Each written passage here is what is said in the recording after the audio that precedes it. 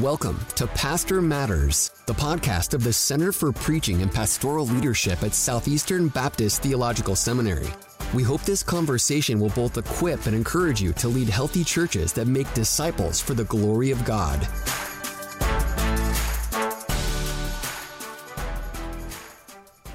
Hi, I'm Brandon Ward. I want to thank you for listening to another episode of Pastor Matters. Today, I'm excited because I have Dr. Art Rainer joining the conversation, a conversation on pastors and their finances. Dr. Rainer serves as the Vice President of Institutional Advancement at Southeastern Baptist Theological Seminary. He writes widely about issues related to finance, wealth, and generosity. He has authored several books and articles, including The Money Challenge, 30 Days of Discovering God's Design for You and Your Money. You're also no stranger to podcasting, hosting your own podcast, the More Than Money podcast, which I encourage all of our listeners to check out. Is it weird for you being the interviewee all of a sudden instead of being the host? No, I love it because it takes the pressure off of me. So the pressure is now on you. It's on me. It's all on me. Well, brother, thank you again for joining today's discussion. So let's start by talking about the importance of stewarding finances. Why is it important for pastors to care about their own personal finances? Yeah, that's a great question. First of all, thank you for doing this podcast, for putting on. It's actually one of my favorite podcasts, and so it's an honor to be here, to be able to sit across the table from you, and to talk about a topic that's very near and dear to my heart. So your question, why should pastors care about finances? Certainly, they should care because they're trying to take care of their family. That's an important thing to do. You want to make sure food's on the table, that the bills are paid, that they're doing a good job providing for their family. Certainly, you want to make sure that you're leading your church well in the area of personal finances by managing your personal finances well. So how you manage your finances will encourage others to hopefully do the same thing, to follow God's design for money. But ultimately, it is we are to steward our resources well because God has commanded us to. And God gives us resources. He gives us financial resources to steward well, to manage well for the advancement of His kingdom. And so we're talking about managing personal finances. I talk about getting out of debt, talk about saving for retirement, making sure that you have a budget, all of those things, which are good and important things, but they're really just tools for us to take care of the resources that God has given us and to put us in the position where we can better leverage those for the advancement of His kingdom. No, that's really helpful. And pastors need to realize, right, that the impact they have on handling their finances well not only impact themselves, but impact their family, their children, their church members. I mean, I grew up with parents who were not the best with their money, and that had a huge impact on me. And fortunately, I pay close attention to where our money's going and saving money, but that's not always the case for pastors. People aren't just listening to what pastors are saying; they're also watching them to see if they're living out what they're teaching and preaching. Yeah, without question. In our own households, our children are watching. They hear the conversations. As we talk to our spouse about finances, whether or not we have to pay our bills, or whether we can pay our bills, whether or not we're giving. That's a conversation that we have a lot with our own children, right. Especially because you really don't. In a lot of churches, you don't have the offering plate anymore. People are encouraged to give online, and so they don't see the visible act of giving as much. And so we're giving online, and so we talk about our generosity to our local church and to other places. So you're always communicating something to somebody. And so with your finances and the way that you manage your finances, you're communicating something to your family, you're communicating something to your church. But once again, it goes back to this is something that God has commanded us to do. He's given us these resources to steward for the advancement of His kingdom. Right. So we've established the importance of stewarding personal finances. Let's talk now about how pastors can actually do this. How can they steward their finances well? So what are some small steps pastors listening can do today to start this? Yeah. So the Scripture lays out a basic pattern for our financial management. It's just a 3-step process. You give generously, then you save wisely, and then you live appropriately. So as you look at what Scripture tells us about our finances, there's over 2,000 verses about money, stewardship, possessions. Once again, we find that we are to first give generously. That's our priority. Then we are to save wisely. Then we are to live appropriately, managing our resources, what's left, to take care of our family, but also to steward well, once again, for the advancement of his kingdom. One of the other things that the pastors could do, and a lot might actually do this, we actually started doing this recently, is budgeting.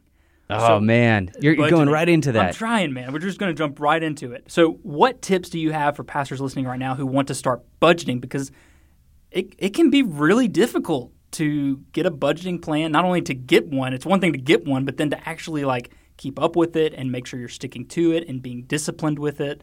I mean, so what steps would you say could be helpful for pastors that are either doing it but struggling, or that want to begin to actually start budgeting? Yeah, let's be real. Most are not doing it. So let's just be real about that. Most are not doing that. But I would back it up even further. Let's look at the why. Why is it important to budget? What is a budget? Most of the time when you talk about budgets, people are like, I don't want to talk about that. It seems so boring. Look, a budget is a blueprint for mission. So there are things that you want to accomplish in your finances, goals that you want to go after, things that you feel like God is calling you to do, to use your resources for specific purposes. A budget is just simply a tool to help you get there. It helps you make sure that your funds are going to those things that you prioritize. So is it generosity? Is it maybe having different family experiences, vacations, things like that? Obviously, making sure that your bills are paid, the food is on the table. Those are very important and essential things. It allows you to make sure that those things happen. It's a blueprint for mission. So it's not just about making sure we don't overspend. That's important to it, but it's also making sure that you're getting your funds to those things that you deem to be most important in your life. That's really helpful. So what are some common financial mistakes pastors make, and how can they avoid some of these mistakes? Yeah, I wish I could say that the mistakes that pastors make are significantly different than what you would find elsewhere. I've actually found it to be true that most pastors, or many pastors, are struggling with the same things that their congregation is struggling with. They're struggling with debt. They're struggling with a mortgage that's just too much. They took out too big of a loan. So many of the struggles that pastors are facing are the same ones that you find in the congregation. Their financial margin is razor thin. There's a recent statistic that came out that said that 64% of Americans right now are living paycheck to paycheck. And many pastors could certainly relate to that. Sometimes it's just simply because the salary is on the lower end. Sometimes it's because of their own doing, financial decisions that they've made. If I were to pick one specific struggle that's unique to pastors, I would say oftentimes they don't take advantage of their housing allowance nearly as much as they should. Maybe they are not sure what they spend for their home, and so the amount that they either suggest to the church is not as high as it should be, or maybe they don't keep track of the amount that they actually spend, and so they miss out on a tax advantage that they could take care of, and so just not taking out enough of a housing allowance. Now, how would they go about calculating that to avoid that mistake? Yeah, it's important to remember that you are to take the lesser of these three. So your housing allowance is the lesser of these three. It's the amount that you actually spend on your home. It is the amount the church designates for you, or your fair rental value. Now, your fair rental value, a good rule of thumb for that, because that's one of the more vague numbers that's out there, is you just take 1% of the value of your home. Now, we're talking about furnishings, everything, and then multiply that by 12, and that would give you your fair rental value. Or you could go to a realtor and say, hey, what would this home actually rent for? All furnishings, everything included, utilities, everything. So it is the lesser of those three. How to determine it? Go back and look at not just your mortgage, not just your insurance, not just your utilities, but even the smaller things, the furnishings that you purchased, the amount of cleaning, the amount that you spent on cleaning supplies, all Right. of those pieces, add them up together and see how much you truly spent on your home. That will give you an accurate view of your number there. Any other dangers that you see pastors making? We talked a little bit about the housing allowance, but let's talk about retirement a little bit. Yeah. Do you feel like that's an area that pastors sometimes neglect, is thinking far into the future of when they retire? I'll have pastors that will send me, whether it's on Twitter or through an email, or they'll say, I never plan to retire, so I don't need to worry about setting aside money for retirement. They want to die in the pulpit, and while that is a noble idea, Right. the reality is that might not be up to them. The church may have something to say about that. Their family may have something to say about that. Their own health health. Yeah, may their own have health something may to have say something to say. about that. And so what the Bible teaches us about setting aside money for the future, whether it's for an emergency fund or for retirement, is that savings, one thing, is a wise thing to do. That's something that we should do. Saving for future expenses is a wise thing to do.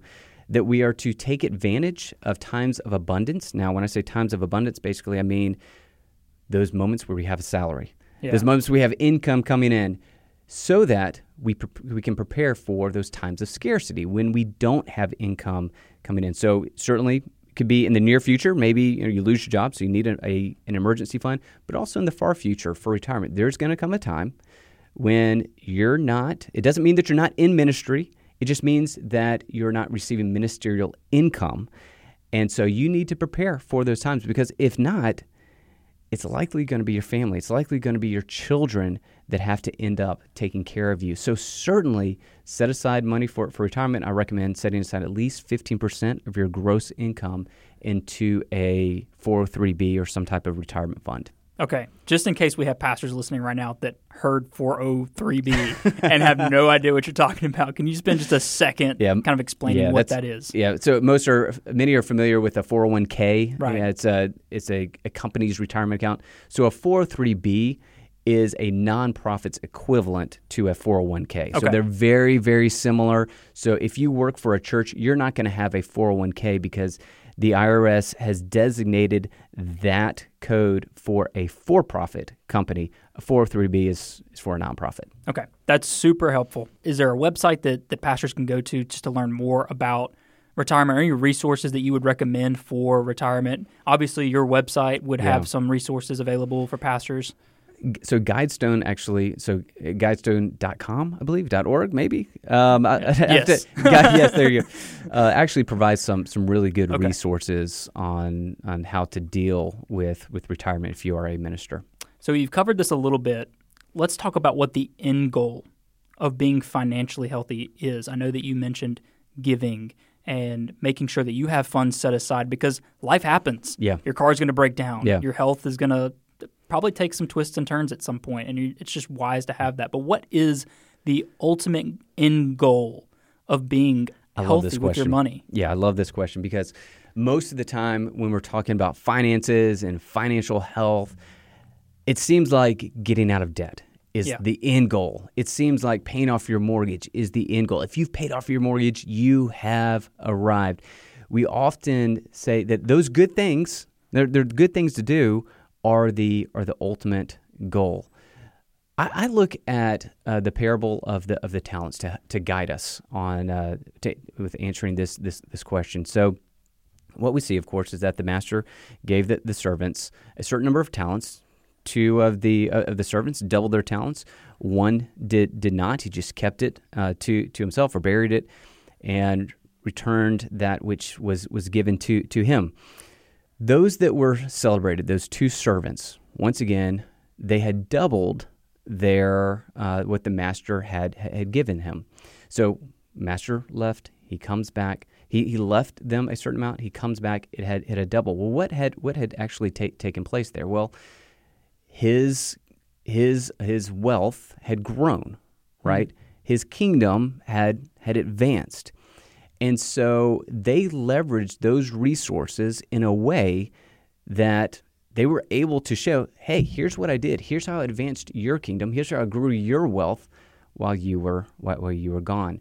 And so in a similar way, God gives us resources not to just keep to ourselves, not just to manage and make sure that we give back exactly what we have been given. Oftentimes, when people talk about stewardship, or when they hear stewardship, they think, "Oh, this is just boring. This is just keeping everything as it is, not messing up, not going into debt, not taking any risk." I look at at this parable and see actually a lot of risk that had to take place in order to double your money. You're going to have to take risk. Right. If you understand how finances work, that doesn't just happen magically. You're going to have to take risk. And so you're managing your finances well, but at the same time, you're looking at them saying, okay, how can I leverage this in a way? How can I use these funds in a way to bring more people to Christ? And so the problem with debt is that it hinders your ability to do that. The problem with not having an emergency fund is it will put yourself in a position to where you may have to hold on to your money a little bit tighter if an emergency hits. The problem with not saving for retirement is that you're going to get to a point maybe in the last quarter of your life where finances are tight and you're not going to be able to leverage them in a way that you would desire. And so we do all of these things, make all these wise financial decisions for the sake of advancing God's kingdom, finding ways to use these resources to tell more people about Christ. No, that's really helpful. The end goal isn't necessarily for the end, right?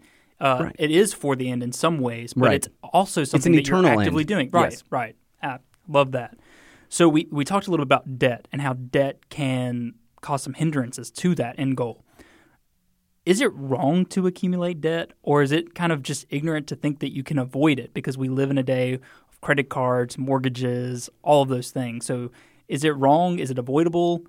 So you hit on two extremes there that you often find people camping out. So you have one extreme where you'll find people say it's just wrong. They won't say it's a sin, but if you talk to them, it's almost treated like a sin, right? Right. Yeah. But then you have others that act like debt is this wonderful thing, and that you almost need to get more, and to be able to experience financial health and wealth, you need to leverage debt. Obviously, don't land in either of those two camps. I just look at what the Bible says about debt. Number one, it says that we are to be cautious. If we go into debt, that's Proverbs 22:26 through 27, that we're to be cautious about going into debt. If you do go into debt, the Bible says that it's going to be a burden, that this is going to be a weight that you feel. And for those of us that have had debt before, or maybe have debt currently, we experience it. We know it is a burden. We may want to use that money that's in our account for another purpose, but we're obligated to pay that debt bill. We're a slave to the lender. We have to pay that. It's a burden that we experience. There's very few people that I meet that say, "Man, I'm just glad I have so much debt." No, it causes stress, anxiety, all these things. It's a burden. And then finally, the Scripture says that if you go into debt, you have to pay it back. Yeah, it doesn't just you're magically obligated disappear. You're obligated to pay it back. And so going back to that very first lesson that the Bible teaches us is that you need to be cautious about going into debt. So is it a sin in and of itself? No, the Bible doesn't teach that. Now, can it be the result of a sin? Yeah. It can be. It can be the result of an idol that's in your heart. Maybe possessions is an idol. Maybe materialism. So it can be the result of a sin, but in and of itself, is it a sin? The Scripture just doesn't teach us that. Yeah, and you just need to be cautious with that because it can leak and push itself into other aspects of your life. I mean, issues in marriage. Right. A lot of those can stem from finances and without not question. stewarding those well. And so just being really cautious about that. Now, I want to be clear. I want people to get out of debt. Yes, I want to be very clear. Right. I want people to get out of debt and avoid it. But I would not classify it as a sin. Once again, it can be the result of a sin, but it's not necessarily because there are sin in and of itself. situations where you're going to have to do it at some point. I mean, not many people have $200,000, $300,000 lying around to buy a house Yes, exactly. in one single payment. So, but just being wise with it for sure. So let's just say there's a pastor listening to this podcast right now who is in debt and is looking to get out. What are some things that he could do today that would just make that process go smoother and quicker? Yeah, I'm going to hit on two things here. So one, I would encourage them to create a net worth statement. Now, let me explain what that is real quick. A net worth statement is where you place all of your assets, those things that you own, on maybe one side of the paper, and then all of your liabilities, what you owe, on the other side. And then your net worth is equal to your assets, what you own, minus your liabilities, what you owe. So an asset can be anything that has value. So it could be your home, it could be your car, it could be jewelry. It certainly can be cash, retirement, all of those pieces. What you owe. Liability, once again, what you owe. So it's going to be your credit card debt, your student loan debt, your mortgage, all of those pieces. Those are your liabilities. And then your net worth is the difference between your assets and your liabilities.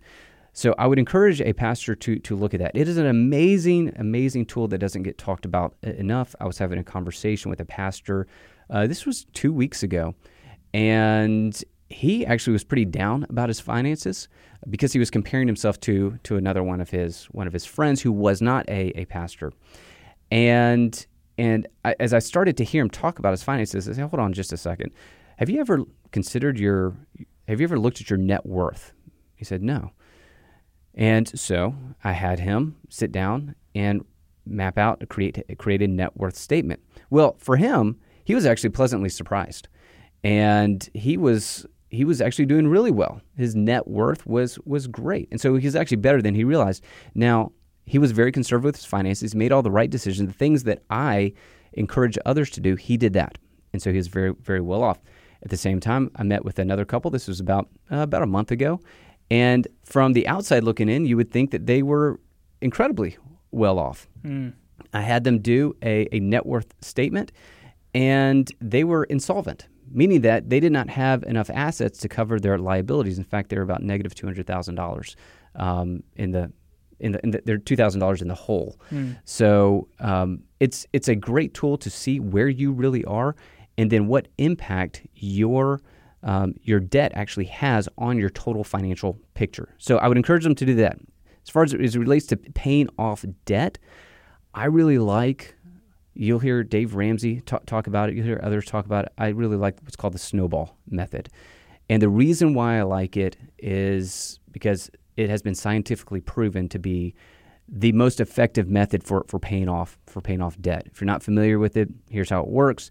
You list all of your debts in order from smallest balance to largest balance, and then you target that first smallest balance. You try to pay off that thing. Now, you're making sure you're making all the minimum payments on all the other debts. So you're not right. Everything's gonna you're not going past due on one thing. Exactly. But you're targeting that smallest debt. You're knocking that thing out. After you knock that out, you then move to the next one, and then to the next one, to the next one. And so as money starts to free up, you start to get to put more and more and more towards those next largest balances. And that process has been shown to be the most effective method for paying off debt, in large part because you get those early wins and you get motivated. You start to begin to feel like you can actually do this. And so I would encourage a pastor to follow just that method there. That's really helpful. So we talked a little bit about some resources, obviously Guidestone, when we were talking about retirement. What are some other really good resources that you would recommend for pastors and their families to use, not only to teach themselves about finances, but maybe even their kids about how to handle their finances well? Yeah, great question. And I could list off a number of wonderful resources that are out there. Some of the ones that I've produced, you have the Money Challenge, as you mentioned before, and I would encourage that. I believe in that. I believe in that what's in the content that's in that book. You even have one for married couples as well. So I have the Money Challenge. I have the Marriage Challenge. Right. And then also have the Money Challenge for teens. And so you have those 3 books, and then I also have a series for kids called the Secret Slide Money Club series that you can have your kids read. And that was a really fun series to do. Outside of those books, I love Paul David Tripp's Redeeming Money. Now, that book is not going to give you a lot of practical tips, but it certainly gets down to the heart and I have loved that book. Another one that has meant a lot to me and helped me understand finances and what those who are financially healthy do and do well is The Millionaire Next Door. And it's an older book, but the study is still relevant today. So it takes a look at millionaires and who they really are and what they really do. And you'll find that most millionaires aren't who you think they are. They don't drive what you think they drive. They don't live in the type of house that you think that they live in. So a millionaire is defined as somebody with a net worth, we've talked about net worth, of $1 million or more. And those with a net worth of $1 million or more, they often, once again, don't look like what you think that they look like. Those that do look like what you would typically consider to be a millionaire often are actually not millionaires. And so I would highly encourage that book. For pastors, specifically as you're working through your taxes, I like Worth's Income Tax Guide for Ministers. Now, that one you're actually going to have to go to their website. It's wealthfinancial.com to get. It is a jewel. I'm just letting you know. That's it. Many people are not familiar with that particular resource, but it is a phenomenal resource. And so, once again, it's wealthfinancial.com. You go there. They put out an annual tax guide for ministers. Man, there's a lot of great knowledge in that publication. That's super helpful. So, you know this because you're here at Southeastern. Our mission at the Center for Preaching and Pastoral Leadership is to equip and encourage pastors. Let's focus a little bit on that encouragement. Any final words of encouragement that you would have for pastors right now who just desire to be good stewards of their finances? Any final words? Yeah. So one, I meet a lot of pastors who are discouraged right now with their finances. They're looking at what they have, and they're wondering how can they manage this well? How can they pay their bills? So number one, I just remind you that God has given you exactly what He wants to give you, and so He has given you not to steward what you don't have, but what you do have, and so steward what you do have well for the advancement of His kingdom. Two, if you find yourself in a lot of debt, or even a little bit of debt, and you're just not sure how to pay it off, go to any of those resources that I just listed out. You can do this. You really can. I've now met with several pastors who felt like they were in just a pretty dire situation, and by just doing a few things, they realized, wow, I can get financially healthy. I can do this, and they start to feel better about it. They start to feel like they're taking care of their family better. They feel like they can lead their church better in this area. And so know that even if you have no financial knowledge at all, just a few steps, get into a few of these resources. You don't have to be a financial expert to be financially healthy. You just need to do a few basic things. That's a good word. Well, that'll do it, Dr. Rainer. Thank you again for joining our conversation today. If you aren't already following Dr. Rainer on Twitter, or if you aren't subscribed to either his newsletter or podcast, change that today. Doing so will expose you to some excellent resources. If you found today's conversation helpful, consider leaving us a 5-star rating and review. Doing so both encourages us and helps others discover the podcast. As always, it is our mission at the Center for Preaching and Pastoral Leadership to equip and encourage pastors, and I hope our conversation has done that today.